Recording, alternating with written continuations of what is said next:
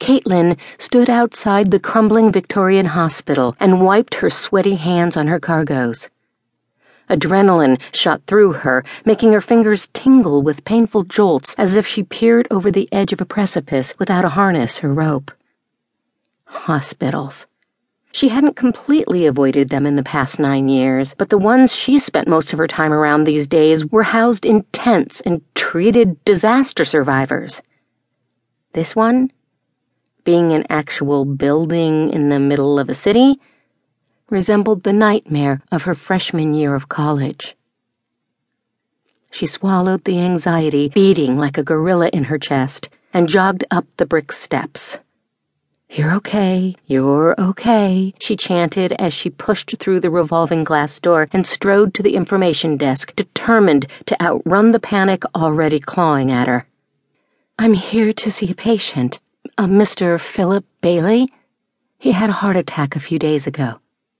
The woman staffing the desk clicked at her keyboard for a couple of seconds before a deep, rumbly voice behind Caitlin drowned out the clacking keys. "Miss Sweeney?" She turned.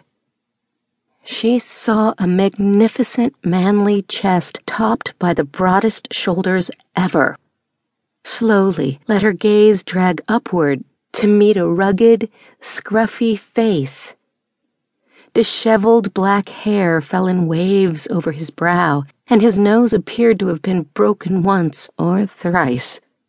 The hazel of his irises matched the fading bruise tinting the skin around his eyes. She would have dropped her bag and bolted, except the uncertain look in his eyes arrested her.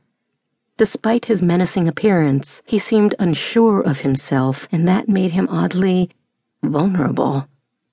"Pardon me," he said, sounding far more educated and polite than she would have guessed, and she suddenly recognized his voice from the phone. "I thought I heard you ask for my grandfather's room. Are you Caitlin Sweeney by any chance?"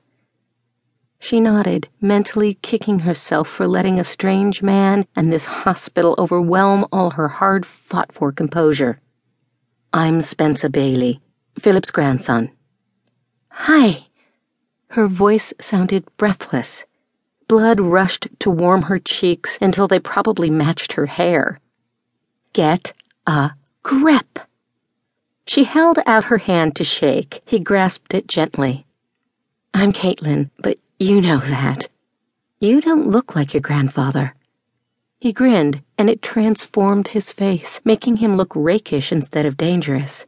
His eyes glinted. "I favor my granny. Thanks for coming. Are you ready to meet him?" "Yes."